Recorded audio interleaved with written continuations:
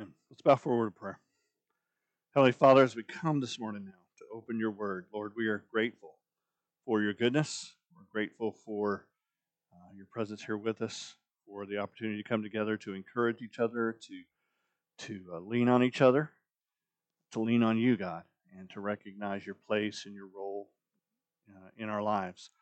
Lord, we prayed this morning that you would help us to leave here with a renewed commitment to you, a renewed focus on who you made us, and who you have equipped us to be, Lord, in this world that so desperately needs to see uh, love and needs to see light and needs to see you. And we praise you and thank you. In Christ's name, amen. One of the good things, or depending upon your viewpoint, maybe bad things about theologians, is we like to debate things. We like to get in our circles and we like to go back and forth about an interpretive viewpoint, a theological reality, a philosophical perspective. I quite enjoy it. It's one of the things that I most enjoy about my job in terms of who I am and what I do. And there's a story of one such encounter taking place on the campus of Oxford University. Theologians were in the circle, and the subject for the day was, what is Christianity's distinctive contribution to the world? What is it that sets it apart from all other religions? What is it that makes Christianity Christianity? And they were debating different aspects of our faith, different aspects of what we believe, different aspects of who we are, and going back and forth. And sometime in the midst of that argument, C.S. Lewis walked into the room, and he walked up to the group and he said, "What are we debating this morning, gentlemen?" And they said, "We're debating what is Christianity's most distinctive or unique contribution to the world." And C.S. Lewis quickly, immediately said, "Oh, that's easy. It's grace. Grace is the most distinctive element of Christianity's belief system, of its perspective, of its outlook. When you look at all the other religions, when you look at all the things that man has come up with and the ways that man has shaped things, what you see is a bunch of works-related realities. What can we do to earn the favor of the God that we worship or the God that we serve? What can we do to make that God not angry at us? What can we do to make that God bless us? What can we do to make that God do whatever it is we're seeking at that particular moment? That's what religion brings to the reality. But Christianity is altogether different. Christianity says we can't do anything. Christianity says we are unworthy. Christianity says that our best is not good enough. And yet, our God loves us. And our God reaches out to us. And our God connects with us. Why? Because of grace. He does for us what we cannot do for ourselves. And that's not something that man would create. That's not something man would come up with. Again, when you look at our history, when you look at our track record for coming up with religions, none of them go that route. And it's one of the things that I believe authenticates the reality of Christianity, that we have a faith, we have a belief system that is predicated upon God coming to us. And God saying, "You're not worthy. I'm going to love you anyway. I'm going to save you anyway. I'm going to redeem you anyway." Now, one of the things that I think Christians sometimes get confused about or sometimes get a little off track on is the idea that grace began in the New Testament. That the Old Testament is all about works and earning your way and those sorts of things. That the Old Testament's all about trying to earn the pleasure of God and to soothe His wrath in that sense. But that's really not consistent with what the Scriptures tell us there either. When you look at the Old Testament, you see the testimony of Israel. And over and over and over again, God comes to Israel and He says, "What? I saved you. I redeemed you. I called you to be my people. I set you apart. All the earth is mine, but you're my special possession." And you see that exchange between God and Israel all the way through. And where that, what moment that is linked to, and what idea or what concept or what action that is related to, is the Exodus. It's God coming to Israel in their enslavement, in their bondage, in their lostness, and Him saying, "By my right hand, by my might, by my strength, by my grace, I'm going to rescue you from this situation. I'm going to pull you out of this environment. I'm going to change your circumstance. No longer will you be slaves. Now you will be called my children." That's grace. That's God's gracious activity to Israel. It's only after that deliverance that you get the law. It's only after that salvation, after that redemption, after that transformation, if you will, that God then gives Israel the law. First, He comes in and rescues them. So that's grace. And it's present throughout the Bible, Old Testament, New Testament. And I think no psalm, as we're going through the Psalms right now, no psalm better portrays and pictures grace and its impact than Psalm 51. Turn with me, if you will, to Psalm 51. This will be our passage this morning. The heading for the psalm tells us what? It says it's a psalm of David when the prophet Nathan came to him after he had gone to Bathsheba. Now, if you remember the story that we find in Samuel, David was not where he was supposed to be. He had stayed back at the palace while his men were out at war. He was supposed to be out with them, but he wasn't. He wasn't where he was supposed to be. And as he was wandering about on the roof of his palace, he saw Bathsheba bathing, and he lusted after her, and he called her to himself and had relations with her, committed adultery. And then she sends word a little while later, "I'm pregnant." And now David's in a panic because David knows that according to the law, a man who commits adultery and so forth is under the penalty of death. And so he calls back Uriah, Bathsheba's husband, and one of David's closest men in his military. He's one of the mighty men of David, which means he was in that inner circle that was around David. So David knew him well. And he calls back Uriah and he says, I want to send you home. I want to send you to your wife. And Uriah refuses to go in. He says, "How can I take the pleasures of home and so forth when my fellow warriors are out there in the field?" Just heightening the whole sense of what David has done. David wasn't even at battle. He was at home, and he betrayed Uriah and all these other things. And Uriah says, "How can I enjoy anything when my fellow warriors are out there?" David, realizing that he's not going to be able to get Uriah to go into his wife, hands him a note. And the note says to Uriah's general, Joab, says, "Put Uriah in the heat of the battle and then withdraw. Let him die." And so Uriah carries the message of his death back to the general. And that's what happens. Sure enough, they go into battle. Joab sees Uriah in the heat of the battle, and he orders the withdrawal of all those around him.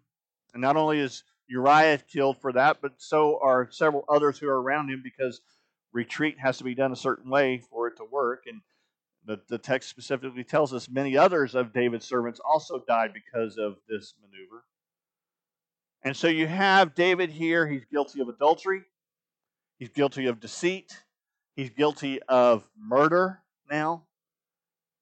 And Nathan comes into him and he calls him on it. He says, "God is not pleased with what you've done."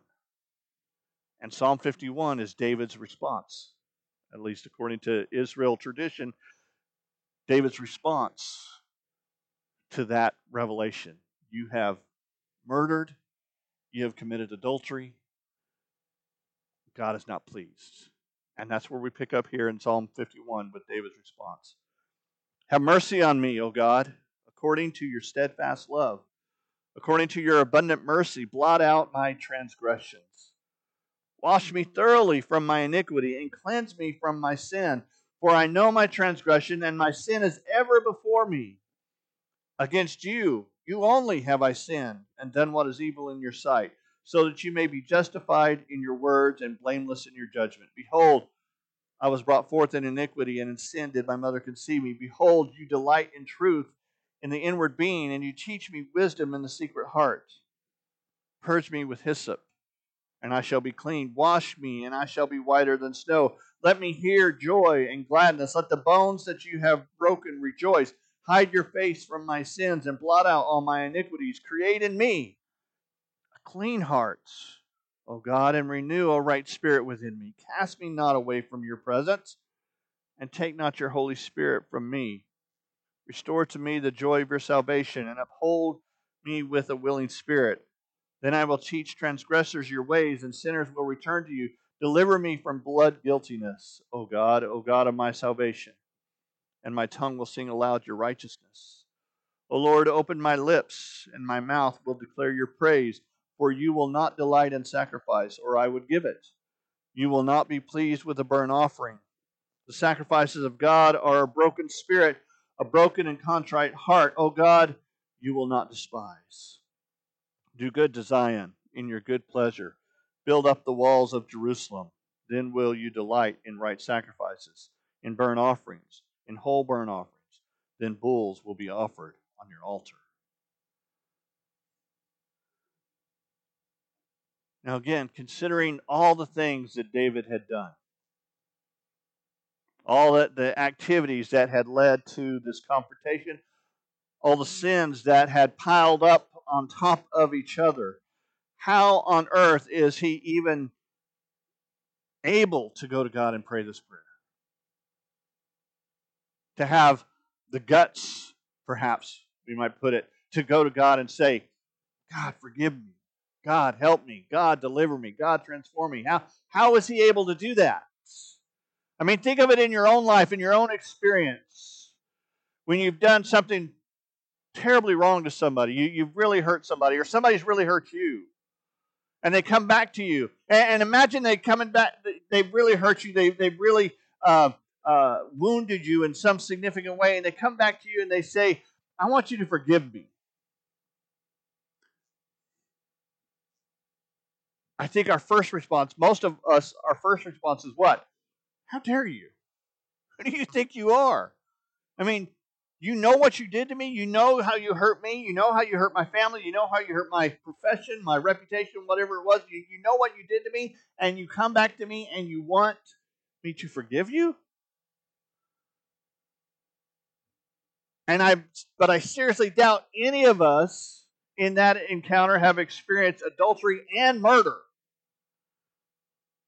when people are asking for forgiveness. And yet that's what David has done. And he goes to God. He goes to God and he says, forgive me. Why can he do that? How can he do that? How can we even begin to think about that? It's grace.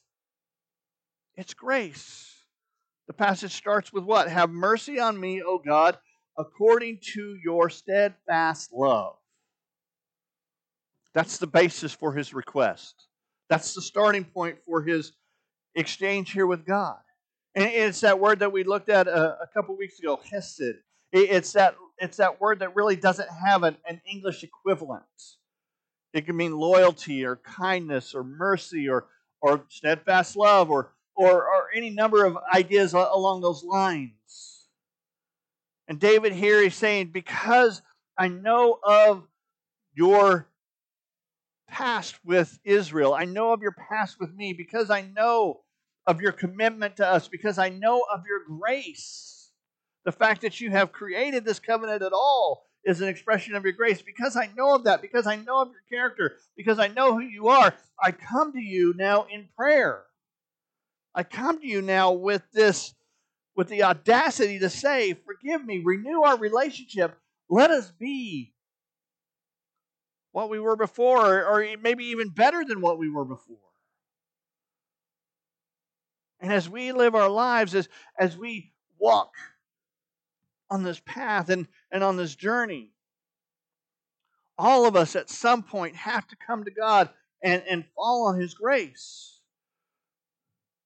All of us have to come to that point to where we acknowledge, I'm not worthy. I'm not in a position to make any demands or any request of you, God. I'm not in a position to say to you, Do this for me.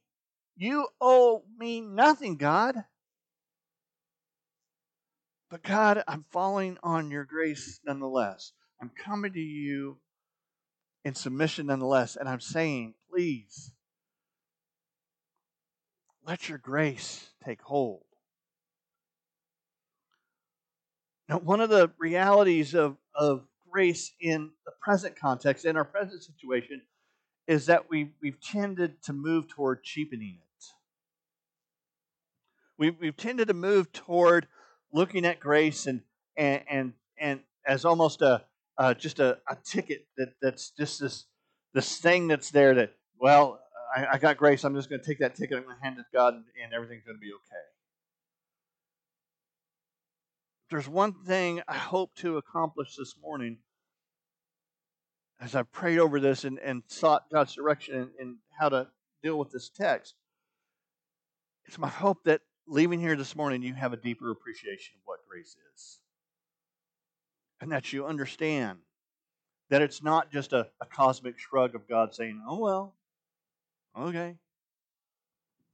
You have your ticket. I guess I have to do what you want to do. I guess I have to forgive you. I hope that you're able to move past this idea, this concept that somehow you were owed your salvation, or somehow God was beholden to you to give you your salvation. He wasn't. God doesn't owe us anything. That's what's so amazing about grace. And I think that journey begins where we see it here in this passage is that the depth of our sin is met by the greater depth of our grace. This passage reveals to us how deep our sin is. The text talks about or uses three nouns for sin here in the opening lines. It talks about blot out my transgressions, wash me of my iniquity, cleanse me from my sin. And those three nouns are the three most common words for sin in the Old Testament: transgression, iniquity, sin. Transgression, the idea here is that of revolt. It's that the concept behind that word is that you have a king, you have a sovereign, and he's your master, he's your boss, he's the one who's in control, and you revolt against him. That's where it starts. That's what sin ultimately is, right? It's not acknowledging that God is king. It's saying that we're in control, that we're in charge, that we're the ones who determine what right and wrong is. It's saying I'm king instead of God is king. Iniquity is the idea of the crooked path. It's the idea. It's the concept of you have a path. You have a straight direction you're supposed to go, but you're off wandering in different ways. You're not following the outline that God's given you for your life. Sin, as I'm sure you've heard many times before, it's missing the mark. It's shooting at the target, and you have the bullseye, and you're way off over here or over there. And as we mentioned before, one of the ways that the Hebrew expresses the power or the significance of something is through repetition. And so by repeating these three words, by piling these three words about sin, one after another in this context, you say what? My sin is immense. My sin is great. My sin is big. But he couples each one of these words for sin with an imperative, with a request, a plea. It's an imperative, which means command, but it's not a command in terms of God, you have to do this. It's a command more in sense of please do this. It's a plea, it's a begging. Blot out, wash me, cleanse me. Only God can do that. God, take the depth of my sin, the degree of my rebellion against you, and remove it thoroughly as only you can. That's grace. It's starting with that knowledge, with that reality of sin, but acknowledging that God can deal with it.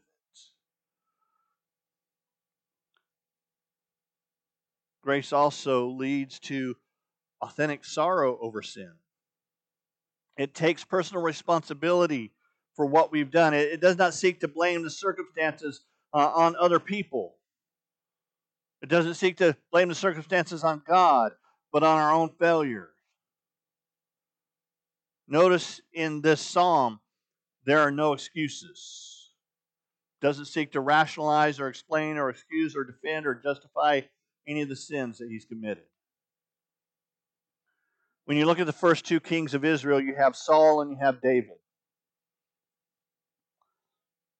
And what's interesting is when you look at them, that if we were defining their sins, if we were classifying their sins, we would probably say David was the worst sinner. I mean, Saul, he made some mistakes, certainly. He performed a sacrifice instead of waiting for the prophet. Okay, he made a rash vow about warfare. Sin, certainly, but when you compare them to murder and adultery and the multiple other things that David is said to have done, you from our perspective, we would look at that and we would say, Saul's not as bad as David. And yet, what does the biblical record tell us about the two? That God said to Saul, your sin and your transgression and your attitude towards me has rendered you incapable of being king. And I'm removing the throne from your line. I would have established a dynasty with you, but because of your sin, when you die, your family's done. And yet, with David, you have God say, what? This is a man after my own heart. What? How does that make sense? Well, one of the realities is that Saul could never take responsibility for his sin. Never. There's not a single instance where Nathan or Samuel comes to Saul and says, you've sinned, and Saul says, you're right. I repent. I turn away from this. Every single time Saul is confronted with a sin, he points to someone else. Well, the people made me do that. The people were getting anxious, and I got a little nervous about them, and they forced me to do the sacrifice. Or you know, I looked at how good, these animals were, and what a waste that would be, and I figured God would certainly want the best, right? And so I kept these animals for sacrifice, even though God told me to do away with them. He was always making excuses. He was always blaming someone else. But David, whenever he was confronted with sin, he owned up to it. He faced it. He admitted it. He confessed it. He was honest in his appraisal. And we need to be honest in our appraisal of our sin. We need to stop trying to fool God or ourselves or others about how, quote, righteous we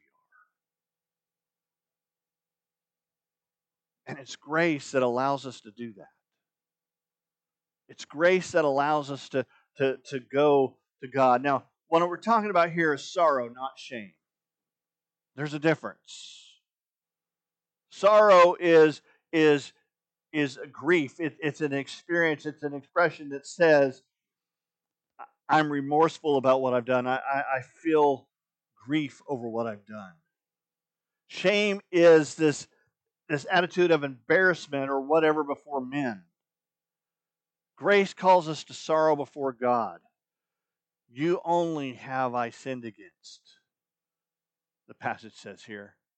Now, he's not in any way suggesting that he didn't sin against Uriah or he didn't sin against Bathsheba. But he's saying at the heart of it all, the meat of it all, the importance of it all, is that it's our relationship with God that defines all these other things. And so we express the sorrow, we express the grief of our sin.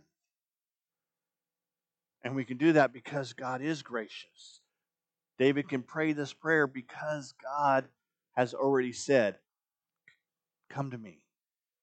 God has already made this invitation. God has already established a relationship.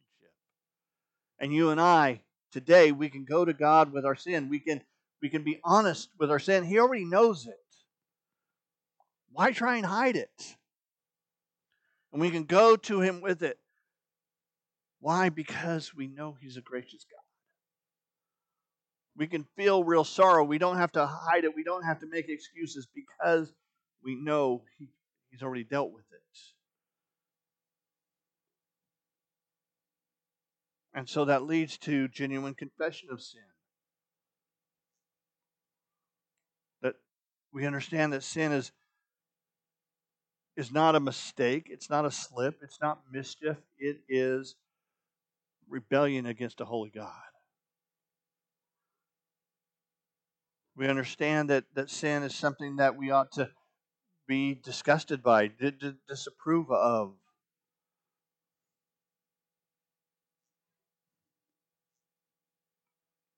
A few years ago, when I was pastoring in Bedford, I had a gentleman who was in our church who was a deacon, and he got on social media and he made a joke about, what kind of drunk are you? And it was an exchange and those sorts of things. And I cornered him about it.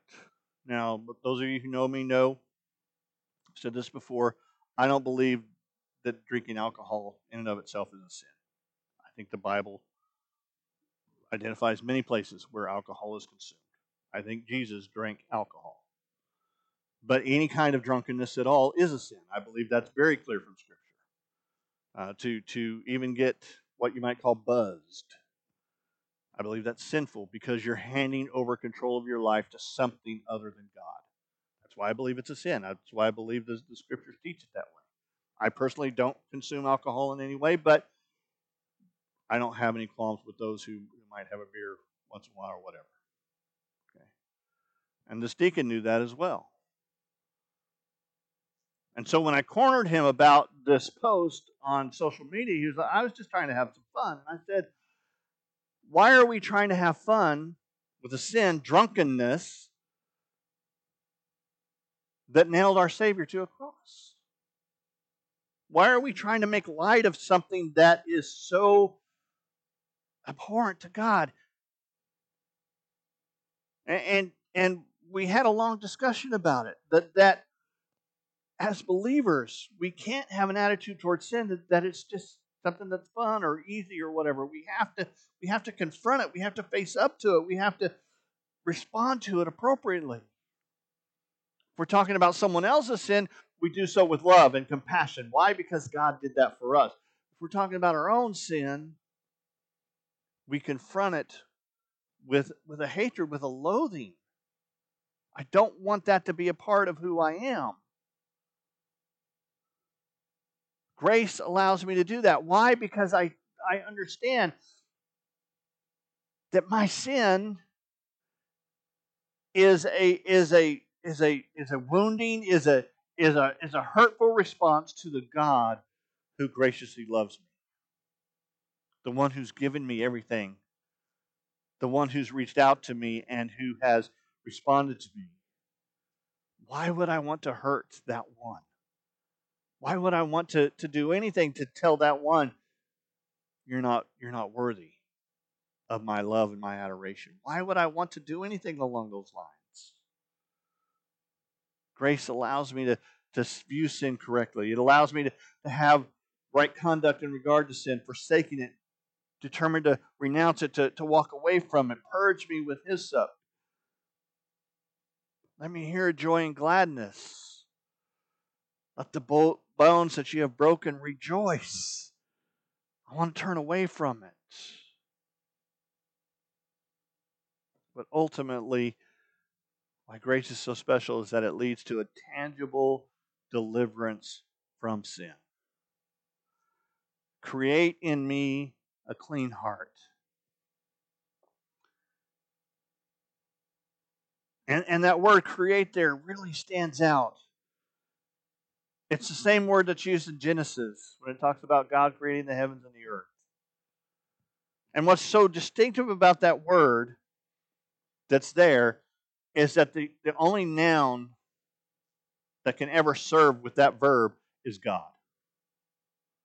The only person who can create is God. Men can shape, we can form, we can mold, we can do all sorts of things like that, but we can't create. We can't take something and make it something entirely different. Or we can't take nothing and make something brand new.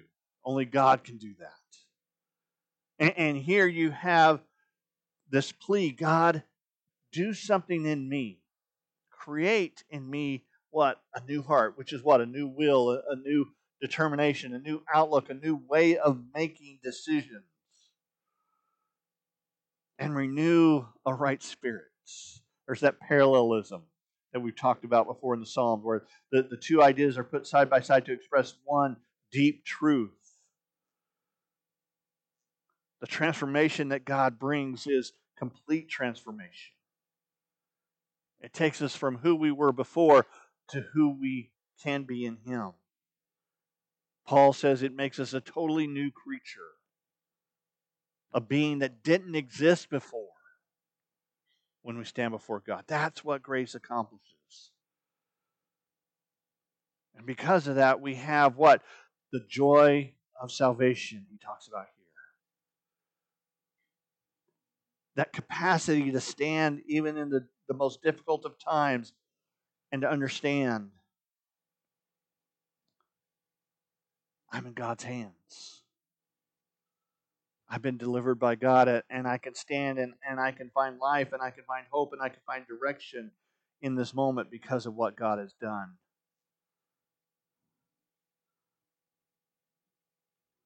When we talk about deliverance from sin, we talk, first of all, obviously, about deliverance from the penalty of sin. That in that moment when we give our life to Jesus, the penalty that we should have paid, eternity separated from God, is changed, it's transformed, it's removed. But then as we continue to grow, we talk about salvation as deliverance from the power of sin. That as we mature and as we understand God better and as we walk with Him and as we live with Him, sin has less and less a grip on us. We have decreasing frequency of yielding to it. We understand God better and we walk with Him more closely, more dearly. And then one day we'll enjoy deliverance, salvation from the very presence of sin. When Christ returns in power and we're resurrected and we enjoy eternity by His side. What God's grace does to sin is complete and total deliverance from it. And that leads us what? It leads us then to reaching out to others. What does He say? Then I will teach transgressors your way. David understands here that the deliverance that God is going to bring him isn't just about him, it's about making him into a conduit, into an avenue by which God can then reach others. And how many people have been transformed? How many people have been affected? How many people have been ministered to by this song? Why? Because of God's grace. God's grace took an adulterous murderer and turned him into someone whose songs we read, we learn from, we grow through 3,000 years later. That's what God's grace can do. That's what God's grace can do for you.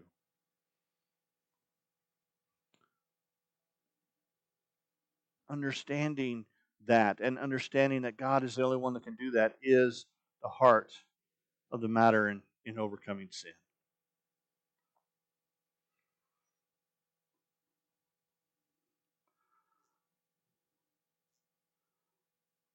One of the features that I note about this prayer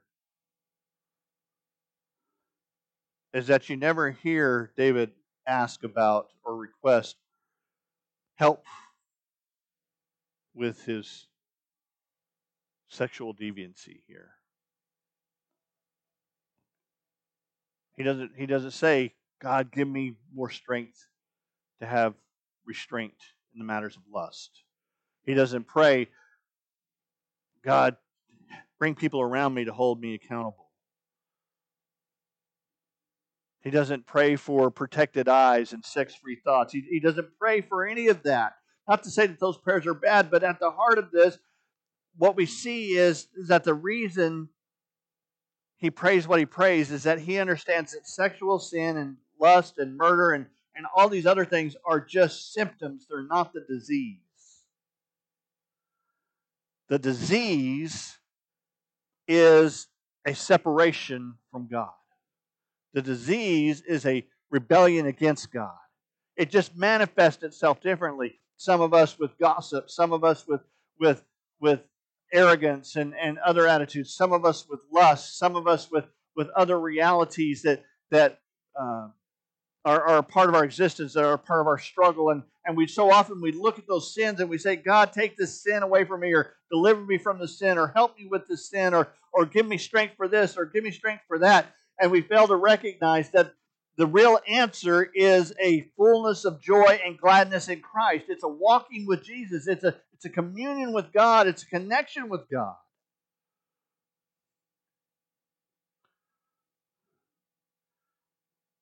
In Romans 3, I think many of us are familiar with 3:23. For everyone has sinned, and we all fall short of the glory of God. But too often we fail to go on to verse 24.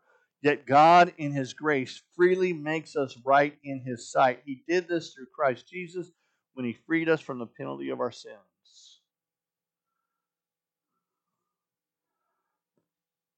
You want power over those sins that you slip back into, you fall prey to? It's not about learning how to better manage those sins, how to better manage your tongue, or how to better manage your eyes and those sorts of things. It's about getting close to God. It's about walking with Him, relating to Him. Yes, we still practice wisdom and things we shouldn't participate in that what separate us from closeness to God. But our goal isn't sin management. Our goal is relationship.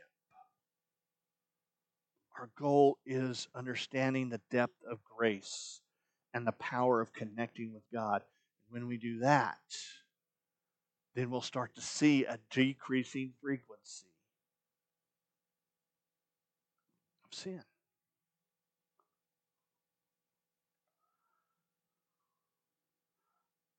I've seen many times in my counseling and so forth of relationships where the person says, one person says, well, I wish this other person would just stop this. I wish he would stop this, or I wish she would stop this activity, whatever it is. And the other person would say, quite often, well, it's important to me. It's kind of who I've always been, and it's kind of what I've always done, and these sorts of things. But part of the journey of that relationship is what? It's saying to that other person, because I'm in relationship with you, you're more important to me than that, whatever it is. And so I'm going to try and get closer to you by stopping that. The same thing's true in our relationship with God. It's saying to Him, God, you're more important to me than all these other things. I want to be close to you. I want to walk with you. I want to surrender to you. I want to know you. This morning, as we conclude, I want to ask you, is that your prayer? Is that your focus? Have you moved beyond, quote, sin management to knowing God, to walking with God, to relating with God? Because as you walk with Him and know Him and learn Him, His priorities will become your priorities. And the sins that enslave you will become less and less frequent expressions of who you are. Because they won't be your priorities anymore. They won't be what drives you anymore. That's the power of grace. That's what God calls us to. Let's pray. Heavenly Father, we thank you for your grace, your amazing, overwhelming, undeserved grace. And God, we pray that you would help us to walk in the power of that grace, to walk in the power of your presence, to know you more. God, I pray that if there's anyone here this morning who's still walking according to their own desires, according to their own plans and purposes, who hasn't surrendered to you, who hasn't responded to your grace, Lord, that you'd lay that on their heart this morning and that you would draw them to salvation, that they would experience that deliverance from the penalty of sin that I spoke of earlier. They'd experience the hope, the joy of your salvation, and grow by experiencing deliverance from the power of sin as well. Lord, use this time to reveal to all of us those places where we've made something else a priority instead of you. Help us to focus on you, to relate to you, to get close to you in what we do and who we are. Help us to leave here this morning with a commitment, a desire to know you and to make you known. It's in Christ's name we pray. Amen.